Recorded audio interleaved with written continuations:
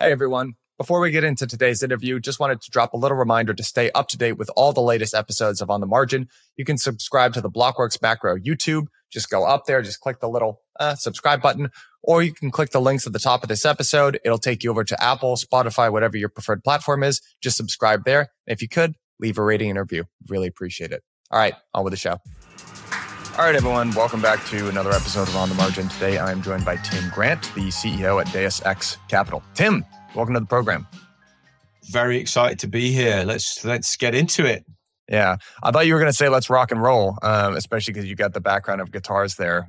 Very cool. Maybe we can pressure you to end this with a little musical riff number first. That'd be a first. What you wish for. All right, Tim, we've got a lot to cover today, but before we do, maybe you could just give listeners a quick overview of your background and then what you do at Deus Ex Capital. Sure. So look, I'm coming up for 25 years in financial services. And basically my career is split up into two parts. There's the very TradFi part where I was at UBS Investment Bank, involved in the build out of the credit markets in the 2000s that ultimately led to the last financial crisis back in 2008. And then switched to the buy side at UBS O'Connor, which is UBS's hedge fund unit. So I've kind of seen, the inner workings of traditional capital markets for many, many years. But then when I was at O'Connor, I had my genesis moment for this space, which everybody's got one. Everybody's got that moment where you sort of capture your imagination gets captured. And in my situation, I was out on the West Coast of the US and was doing some visitation for some like Silicon Valley startups. And the whole idea with the UBS executive team that we were with was to just have a sense of what's coming. And somewhere in all of that, one fateful day in March of 2015, I met with Coinbase and Ripple on the same day. And so I really went from no real understanding of cryptocurrency and Bitcoin, and no real kind of sense of what blockchain is and why it was important. And by the end of that day, had absolutely landed with me why blockchain was important. I must admit, I was a bit slower on the uptake for crypto because I just think as a regular coming from regulated TradFi, you kind of end up having to go through that loop a couple of times.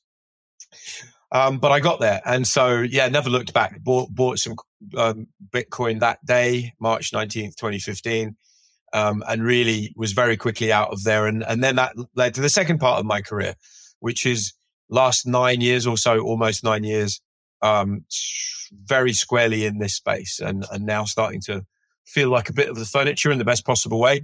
So I spent time at R3, the financial services backed blockchain consortium, building the Corda platform, was the CEO of the Lab and Research Center. So that was a great opportunity to talk to all the big financial services players around the world who were all looking at this. And I'm sure this theme will come back. Like all the big players were looking at this space that far back, like they've just suddenly decided that they're interested.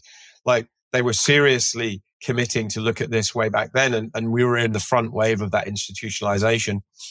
And so it's a great place to start. Then I did my own startup with some great co-founders and was invested in by Joe Lubin at Consensus. So now you've got a real OG, Ethereum player who's kind of showing you the ropes. And it was great to understand DeFi during 17, 18, 19 during that winter. Our startup didn't work out, but just as we came to an end, I got offered the job to go and be CEO of Six Digital Exchange. So now, this was my pandemic gig. You're running a regulated exchange and CSD for digital securities, which is yet another sort of angle on everything that's going on in our space. And then was approached by Galaxy and ran Europe, Middle East, and Africa for Galaxy for a couple of years. So looking at all of their businesses, trading, sales, and asset management, and mining and banking. So it's been a really kind of varied experience, which I think now I always say has set me up really quite well to be doing my new role, which is running $1 billion private equity, venture capital, venture building and fund investment platform. We're funded by one family and with a lot of operating assets in the PB bucket.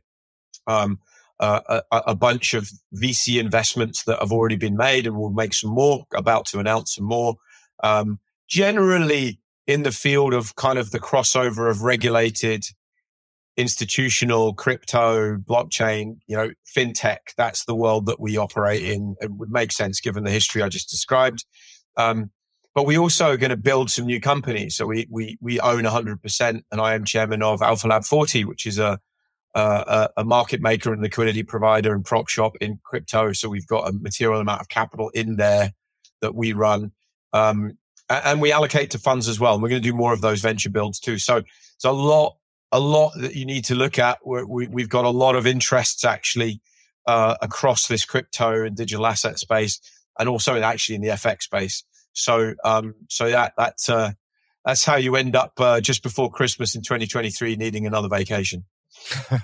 Well, that makes sense. You've got your fingers in a lot of different pots out there. And, you and I are going to be together in March in London for DAS London. And one of the big themes of that conference has always been, how do you bridge the gap in between traditional finance and everything going on in the world of digital assets, crypto, et cetera. And you're in just a very unique seat to be able to opine on that a little more directly. So maybe to give listeners a little bit of a sense of what we're gonna be covering here, which is like kind of just mentally, like how do crypto markets look very different from traditional markets? And maybe if you're coming at this more from a traditional market sort of seat, what should you understand, about digital assets and investing and building businesses that is just totally different.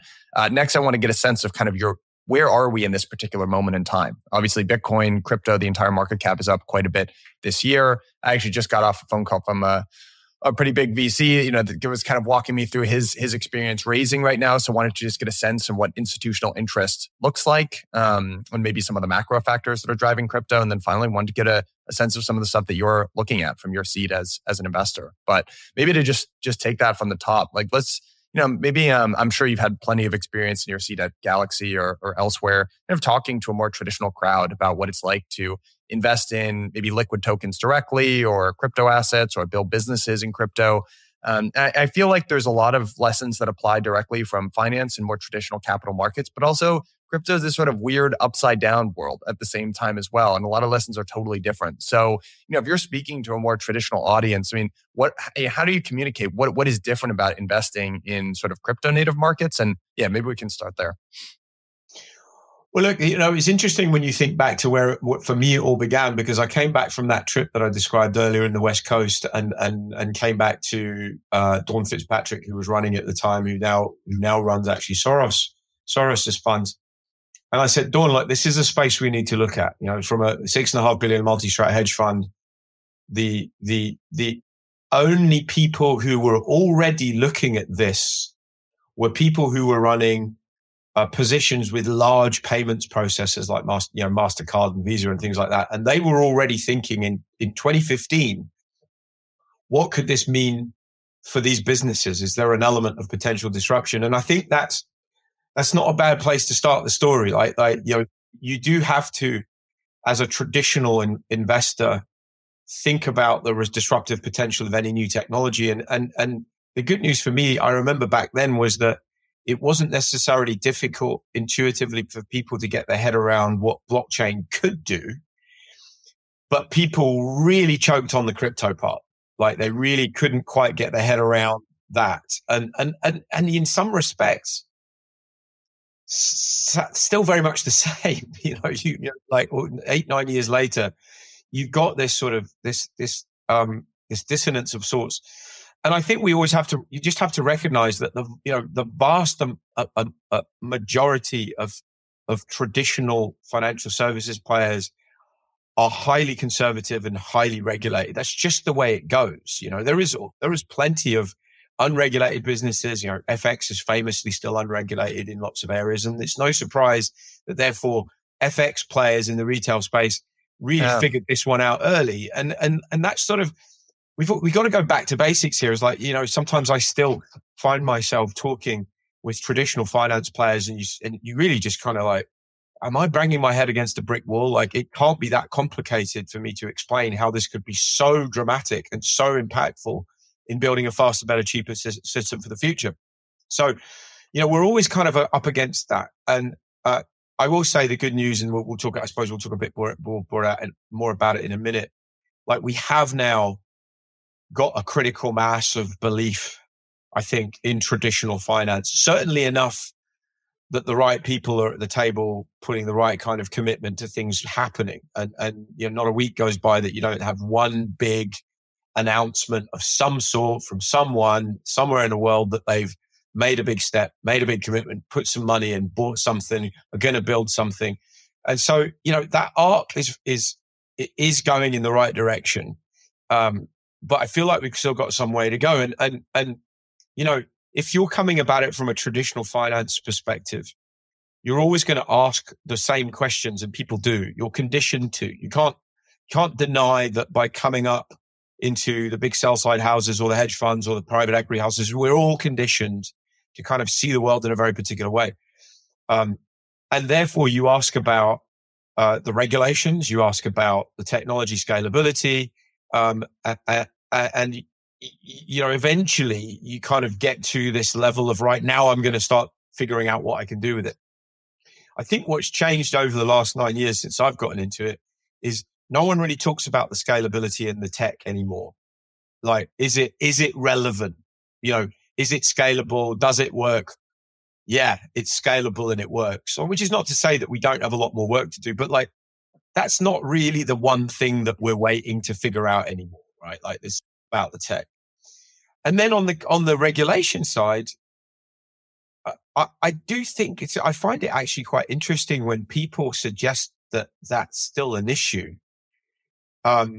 Because the way I see it, every major and important jurisdiction on the planet has made material progress, even the US, and the trajectory on aggregate is only in one direction, which is that there's going to be more clarity incrementally with every passing month when you take the sort of the global regulatory environment. So I would say, as a business builder, as an investor, I don't worry about that. I might be cherry picking where to start, and I think that still is very much a real factor with large pools of capital trying to decide where to go.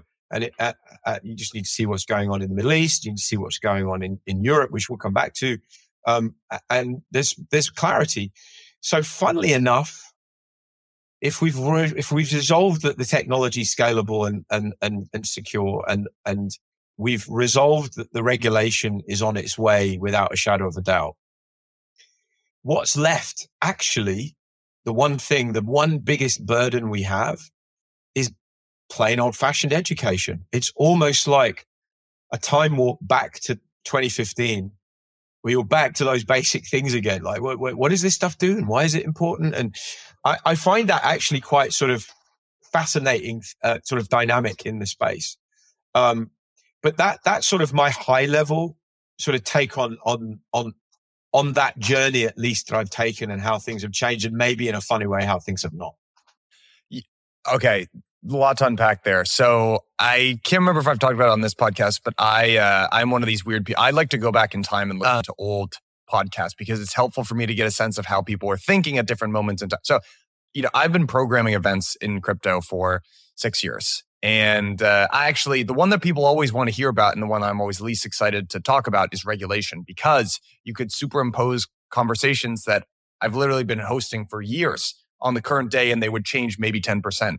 And just by way of example, there's a podcast in crypto that's been very long running called Epicenter. You can go back, and I was listening to, in 2014, they put together this episode on big trends in the space.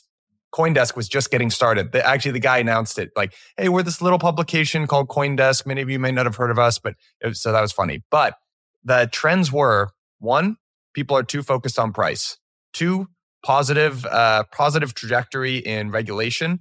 3, there was a ban in crypto on China that had just gotten reversed. I mean, come on, you could literally superimpose all of those things over today.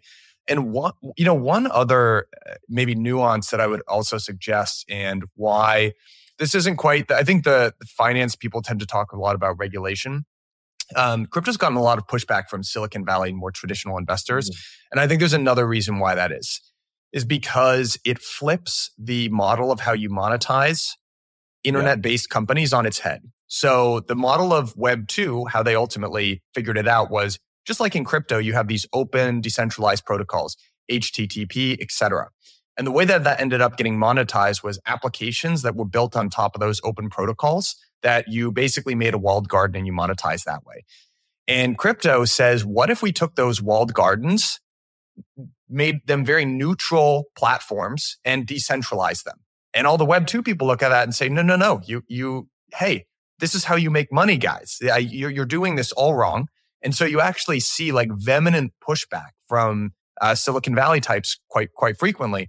And in a sense, they're right? You are sort of foregoing a profit center, but this is, at least in my sense, this is a new computing platform. And instead of asking like, hey, how can you should be focusing on what crypto can do better. Like don't directly compare Filecoin to Box, but instead focus on what Filecoin can do better. And it's by making it open and neutral and more flat, you just increase the total addressable market by a pretty wide margin. And I think that's a sort of nuance that gets missed as well. So crypto tries to solve problems very differently than internet companies have in the past. Well, I think you make a fantastic point, and the term that I've said over the years, it was initially mentioned by an academic who said to me one day, and it will drive me forever, like value is generated at the intersection of previously walled gardens.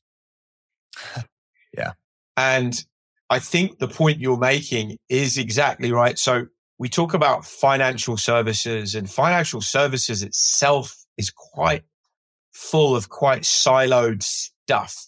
Like it's all very fixed incomes over here and equities over there, and never the twain shall meet. And we still talk about, in very traditional financial services, trying to bring down those barriers over time. And it's painful and it's going to be slow. And financial services, sort of the dirty secret of financial services is it really sucks at innovating. Like it's just, you would very rarely point out financial services as players as being so innovative in sort of stepping out of the methods that they currently use and the paradigm that they currently use. Like they're just not very good at it. Innovation seems new to finance, but innovation is as old as time itself, like that, since they started using tools in caves. So, it's funny. There's this bigger mental block that I believe exists in traditional financial services, which is always going to be, even if they're educated, an impediment to them leveraging these new tools. And it's partly ignorance, but it's partly the sort of preconceived views of the world.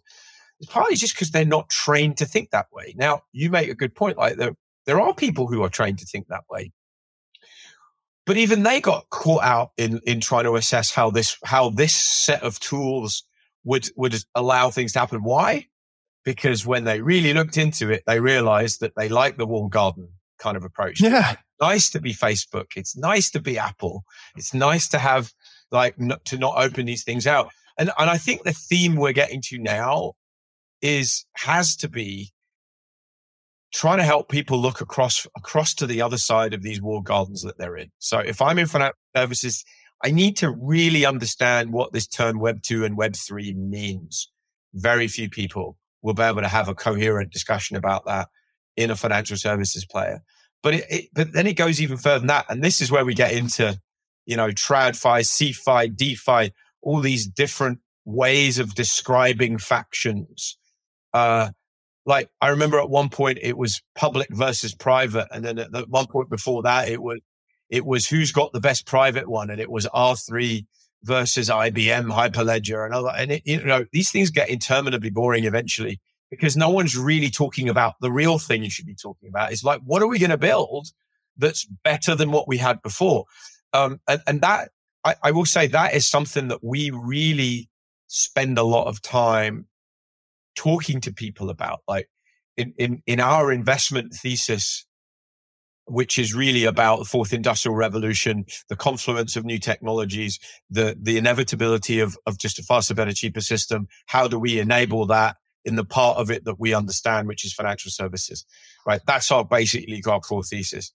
If we're talking to someone about an investment, it's sort of a 3-step process. Step one, the people, step two, the commercial objectives of that particular entity, and maybe how it fits with the rest of our portfolio. And then step three is the terms, the deal structure, right?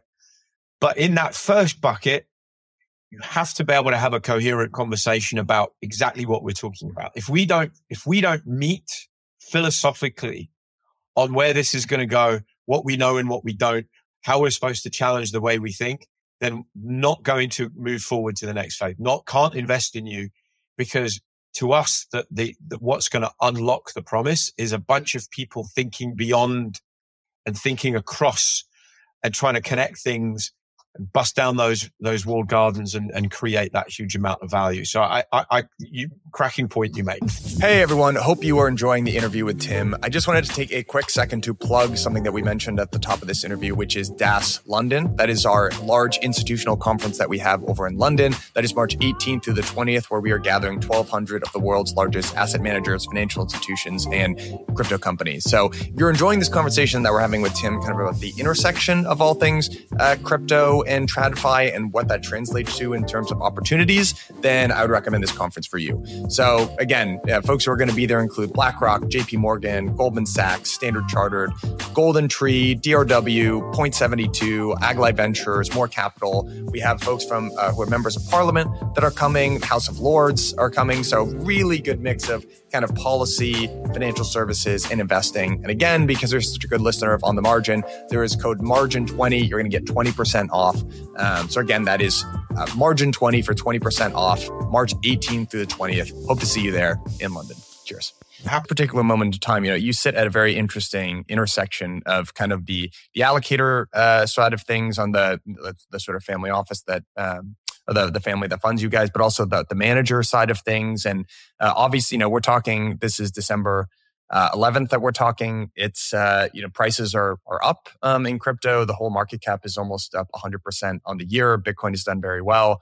And you're starting to see signs of life, particularly in like the Solana ecosystem. And I guess my question is, how much is that increase in prices? Is that, are people on the more TradFi side of things, are they paying attention, excited about this at this particular moment in time? Is this still not on their radar? I mean, walk us through where we are in terms of institutional interest at the current moment.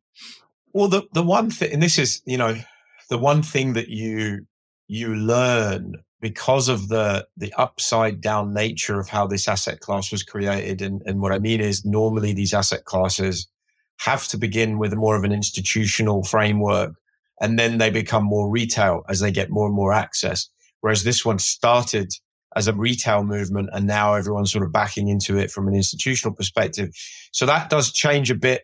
That also really makes financial services super uneasy. They're like, but we didn't get to drive this one, so therefore I'm going to naturally distrust it. And also, many financial services players don't understand retail. They don't understand, and they don't understand 2023 retail, which is an entirely different animal than it was 20 years ago, right? Because this 2023 retail of hundreds of millions of people, I guess the last number I saw was that we're really, 400, 500 million people own crypto in the world, which is a staggering number, is that they're all connected via these social networks and talking and moving themselves in ways that just never happened. And that also is just not something that financial services is used to.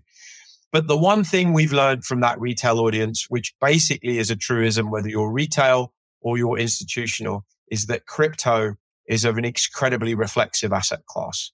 As the price goes down, people lose interest. As the price goes up, people gain interest. It's absolutely astounding. It shouldn't be so fundamentally like basic an idea. It should. In so many ways, doesn't really make sense that it would be that way. Like, surely everybody's smarter than that, but actually, we're not. We just are not. And I am just like everybody else. I get more excited, and actually, the world at large is generally terrible traders.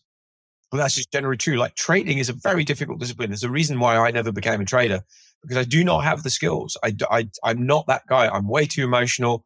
I'd hold on to my gains too long. I'd cut my losses.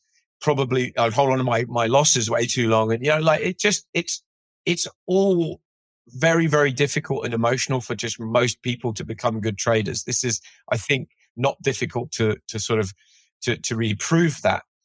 So we do have this super basic primal prices going up. I'm getting more interested in it. And I guess what I'd say about this moment and this price action is it is playing out exactly as we talked about how it would play out, with the macro situation evolving and what we thought would happen as a result, and the then interest from the institutional players.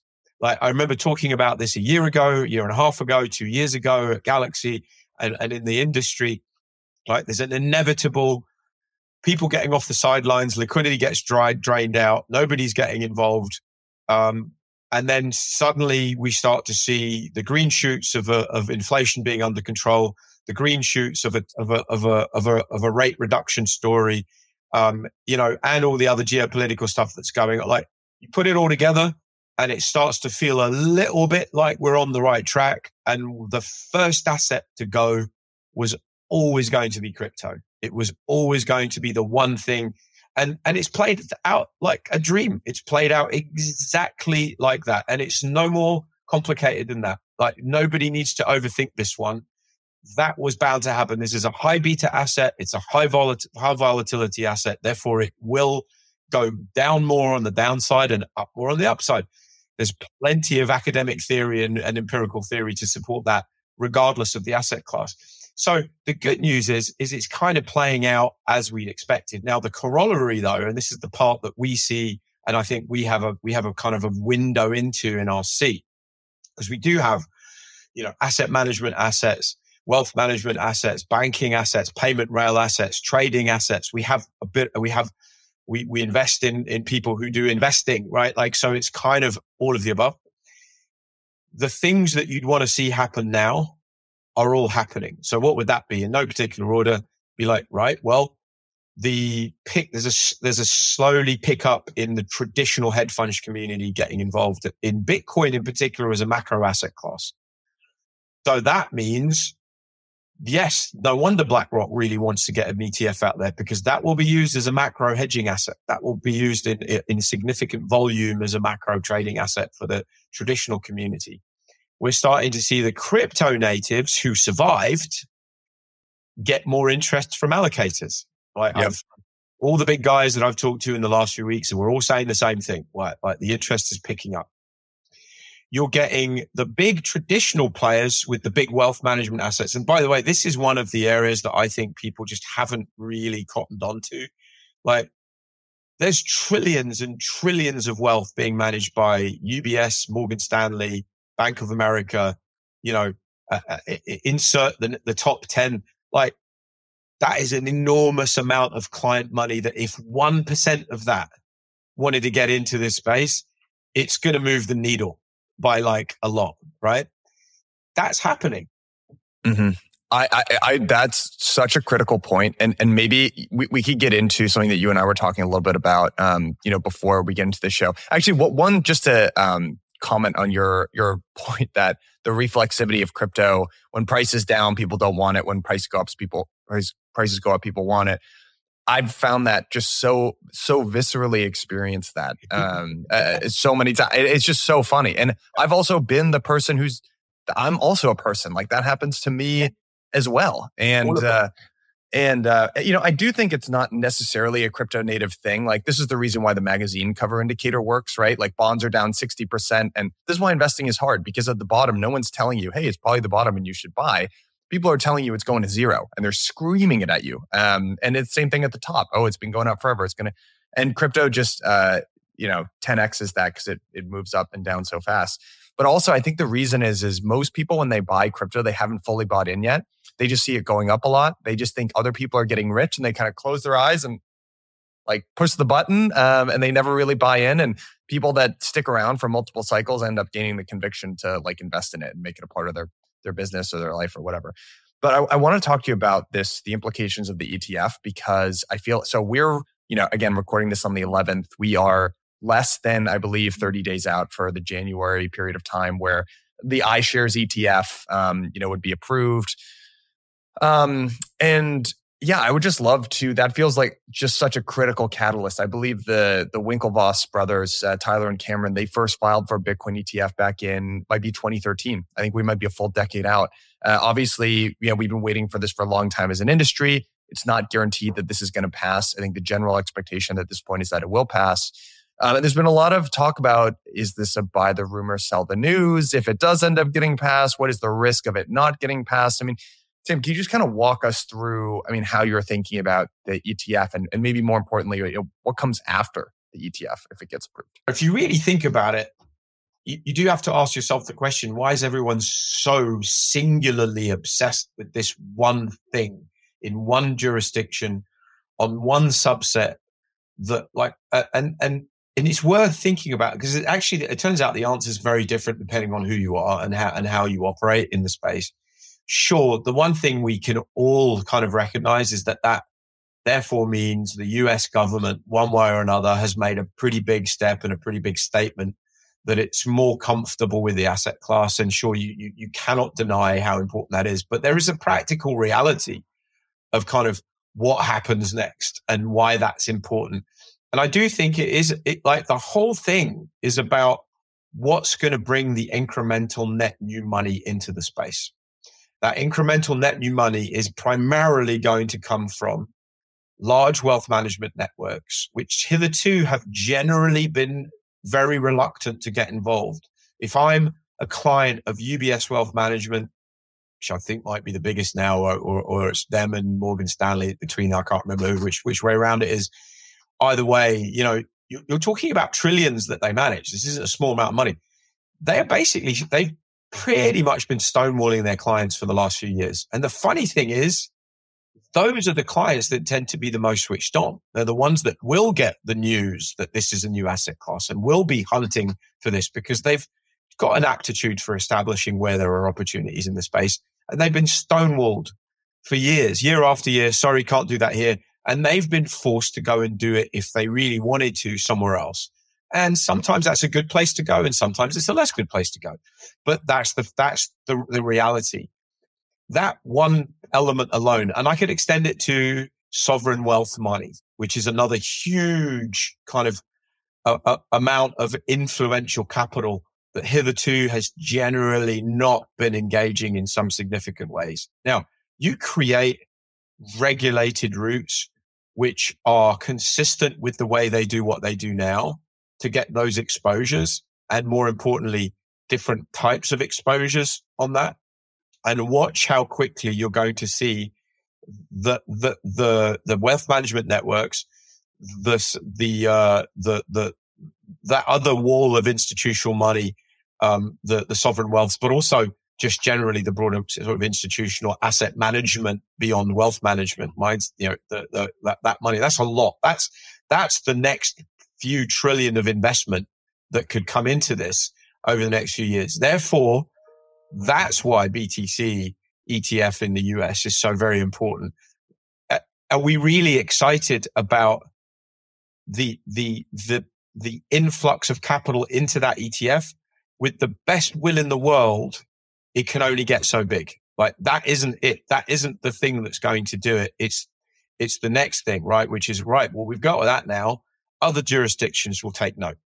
That starts to open up more broadly. Secondly, the ETFs start to get more interesting and more complicated and more nuanced. We've already seen this play out in Switzerland and Germany, and those are jurisdictions that have a pretty open, view, and they've got ETPs, if not classic ETFs. You start to see with single name, you get into multiple name, then you get dynamic ones. That brings in more institutional money. The next thing that happens is structured products. Like, this is something I feel particularly strongly about, because the mechanism that most traditional wealth management players will give their customers the ability to play a market is through structured products. It's through these payoff functions that are put into bankable securities that you can buy, and I put it in my brokerage account and it pays off. And that is a multi-trillion-dollar a year market today that really has not in any way, shape or form hit crypto. There are bit players around the world that will offer that, but they are not the big wealth management networks. So if we get the ETF, we then kind of get the next step to more complicated ETFs. That always leads from passive to more active products. Then you've got your 2 in 20 hedge fund products. Then you've got your structured products. Now we're starting to see where all of that money could go. And it's all, by the way, and this is the sometimes the really tricky tautology that we all end up in. And I'll put it all under the sort of banner of convergence, is like, we're going to need the traditional system and we're going to need the new system, and they're going to have to figure out how to meld into the brand new system. Like, there is no world in which TradFi exists as it exists and there's an alternative second system over here. There is a world in which that will converge to create a new system, and it will be better. It will undoubtedly be better than the one we had before. But when we get to that point and people stop thinking about, well, I'm going to be really defensive and say everything needs to be centralized. Well, that's not going to work. Same over here in traditional finance. Well, none of that DeFi stuff's ever going to work. Well, in which case you're a dinosaur and you're going out of business. The people who really get it right will take the best of both worlds and sort of allow for this to evolve. And ultimately, if you give these big institutional pools of capital the ability to get in and while the price action will continue to do what it's doing, that's going to be the transformative element. The retail did its job years ago and over the last few years. Now we need the institutional machine to kick in, and Bitcoin ETF is really the big sort of starting gun for that. One thing I've been beating the drum on this RIA thing forever. Trillions of dollars worth of wealth in the US alone are in RIAs. There is a very structural reason why they can't recommend Bitcoin, because they have partnerships with the big brokerages, the Charles Schwabs and the E-Trades of the world. And if I don't have my assets on the platform, I'm not getting my AUM, 80 bips or whatever RIAs charge these days. And instead, now that I have a Bitcoin ETF, I can actually recommend that you buy Bitcoin and I'm getting comped on it. And there's just a million little things like this that actually end up, that are big in terms of flows, but it's really big in terms of narrative as well.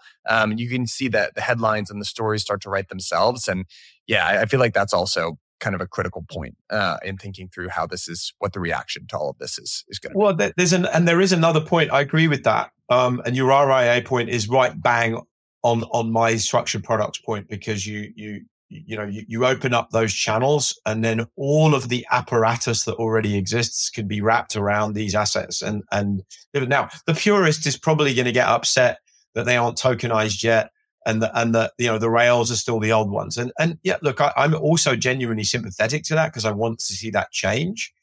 But at the end of the day, I think that's the order of business. It's like wrap it in the traditional kind of world, and then disrupt that by offering the underlying blockchain technology as a new mechanism for all the rails. And that's a lot of work is being done on that, by traditional players. But there is the next corollary of that, of giving access with these sort of tried and tested routes to these payoffs and these assets, is the lifeblood of institutional capital markets, which is the movement of collateral, lending and borrowing. Like that very quickly becomes something that also drags more players in. If I can own an ETF on Bitcoin and I can use that in a traditional way as collateral to borrow, or I get into the repo markets, or I get into the prime services markets where I'm allowing hedge funds to get leverage. The more you open up those routes in the plumbing of institutional capital markets, and this is an area that I think probably is even more specialized than ETFs and structured products and all that we can all kind of see intuitively. I wouldn't claim to know the plumbing of institutional capital markets. It's quite a complicated business. It's multi-jurisdictional. It involves central banks in some ways, sometimes as well. But that is what happens next, right? And that's also, I think, really understood by the big institutional players. So when we are looking at investment opportunities at the moment, we want to find those businesses that are thinking along the lines of 2-3 years from now, when institutional like capital markets and the sort of the lifeblood of capital distribution, lending and borrowing liquidity starts to involve crypto more in a more meaningful way, I'm going to be there to be able to do things with it. We love those businesses because now we're talking about a transformation. What's going on, everybody? Thank you for listening to On the Margin. I just wanted to take a quick moment to let you know about a very special offer that we have coming out of Blockworks Research.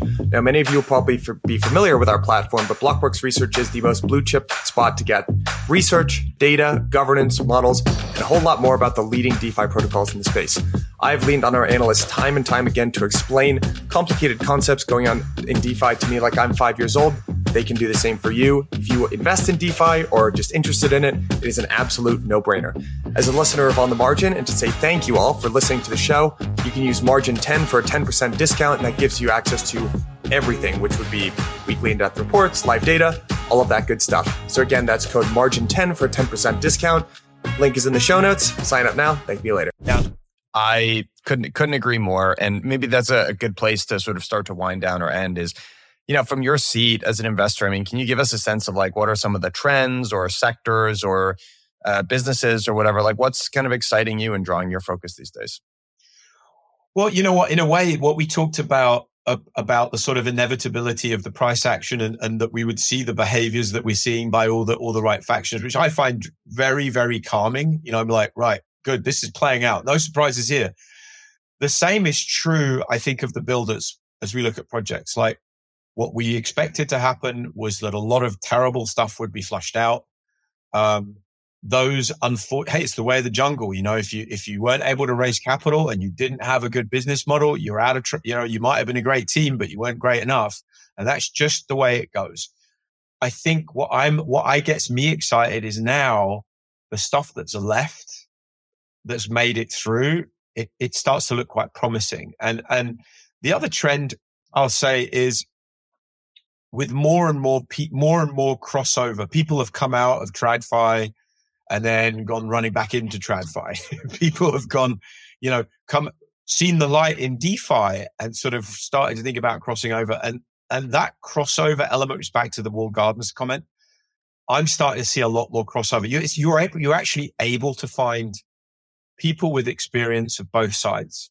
If they've genuinely been for multiple years in one and multiple years in the other, and they've thought about how they mesh together.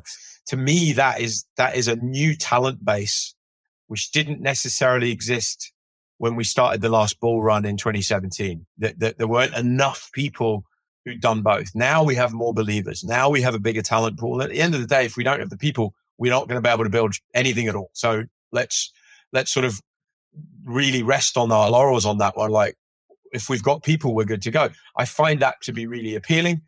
I find that the conversation with the institutional players is as easy as it's ever been to engage in a genuine, constructive conversation about where this is going. I find that the institutional adoption cycle didn't really suffer in a funny way. Like, if you were committed as a big financial institution going into this last bear market, you probably didn't stop being committed. Like, you knew enough about what was going on that you had to keep building, and therefore you come out and what we're seeing, there's a lot, like, look at Laser Digital from Nomura, look at Standard Chartered and what they're doing, look at JP Morgan and Goldman's and what they're doing, just as examples, and BlackRock, of course. Like, they're all in it, they're all doing stuff, they're all committed. And to me, that's another great sign. There is new funds getting set up, which I think look really interesting. So it's that sort of, to me, this is the lifeblood of a functioning growth market that we needed to see, and we are seeing it all. And I will say, in the short period of time that I've been in this role, I am not challenged, and we are not challenged about where to put money. It's actually the other way around. It's like, well, how do we narrow it down to the things we want to bet on? There's loads of quality I'm seeing out there, and that has to be the most encouraging element of all. Yeah, just 100% want to underscore that. I think the line about talent is especially important. It's something that I think, especially once you get to a certain size of business, you start looking for talented operators, a sales lead, marketing lead, whatever it is. And oftentimes it's difficult to find someone who's a domain expert, but also understands this industry and sort of the unique quirks about it as well. So I'm totally with you. I remain extremely optimistic going into this next year. And like all those, we should bookmark this and actually go back as a fun thought exercise, because we'll be together in March, and actually Standard Chartered and BlackRock, JP Morgan, all those guys are going to be there too. So, I am very curious. I think even now, you and I talking, you're saying there's a bunch of opportunities and it feels like it's, quickening up. I bet even by March, it's going to feel like a completely different moment in time as well. It is likely.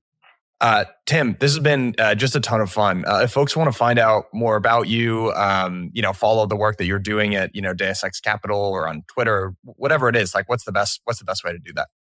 Yeah, you know what? I somehow the Twitterati has sort of passed me by. I don't know why. I'm not against social media, but so I tend to live my life on LinkedIn actually.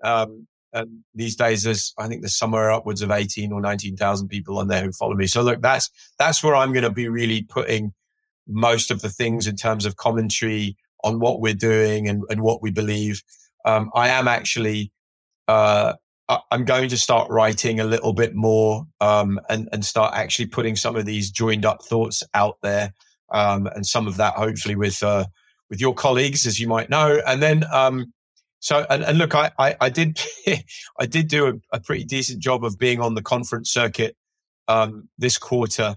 I'm probably, with one or two exceptions, including of course, your event in London, going to keep a lower profile with those actually and focus on the building and the doing. But those, if you see me popping up at an event, that's probably a good place to come and kind of get the ideas. So yeah, follow me on LinkedIn, please. That's the best way. Yeah, and you're very humble, so I'll say this for you as well. Tim is an incredibly sharp guy, as you've just heard this last hour, and has a very unique sort of insight at the intersection of crypto and macro. So if you're in London or planning on doing any traveling, come and meet him in person. So Tim, appreciate you and the time as always. This was a lot of fun. We'll have to do it again sometime soon. Really appreciate it as well. Always a pleasure. We should do it again, and we'll look back on this one and see whether we were horrifically right or horrifically wrong. Yeah. All right. 50-50. All right. Talk to you soon. Rock and roll. All right, everyone. Thank you for tuning into that great interview with Michael. Just as a reminder, I know I've mentioned it a couple times throughout this interview, but Michael is going to be with us in person at our Institutional Digital Assets Conference, DAS London. That is March 18th through the 20th in London. Michael is going to be joining us talking about liquidity, inflation, monetary hedges like gold and Bitcoin. There are going to be many of the On the Margin interviewees from the past and a lot of the big institutions, the BlackRocks, the Goldmans, et cetera. So if you're into digital assets and if you're into the type of content that we just covered today, I highly recommend that you go. There is a code MARGIN20, which is going to get you a 20% discount on tickets because you're such a loyal listener. And I appreciate you and just genuinely want to see you in person in London. So thanks very much. Hopefully see you in London, March 18th through the 20th. And again, use code MARGIN20.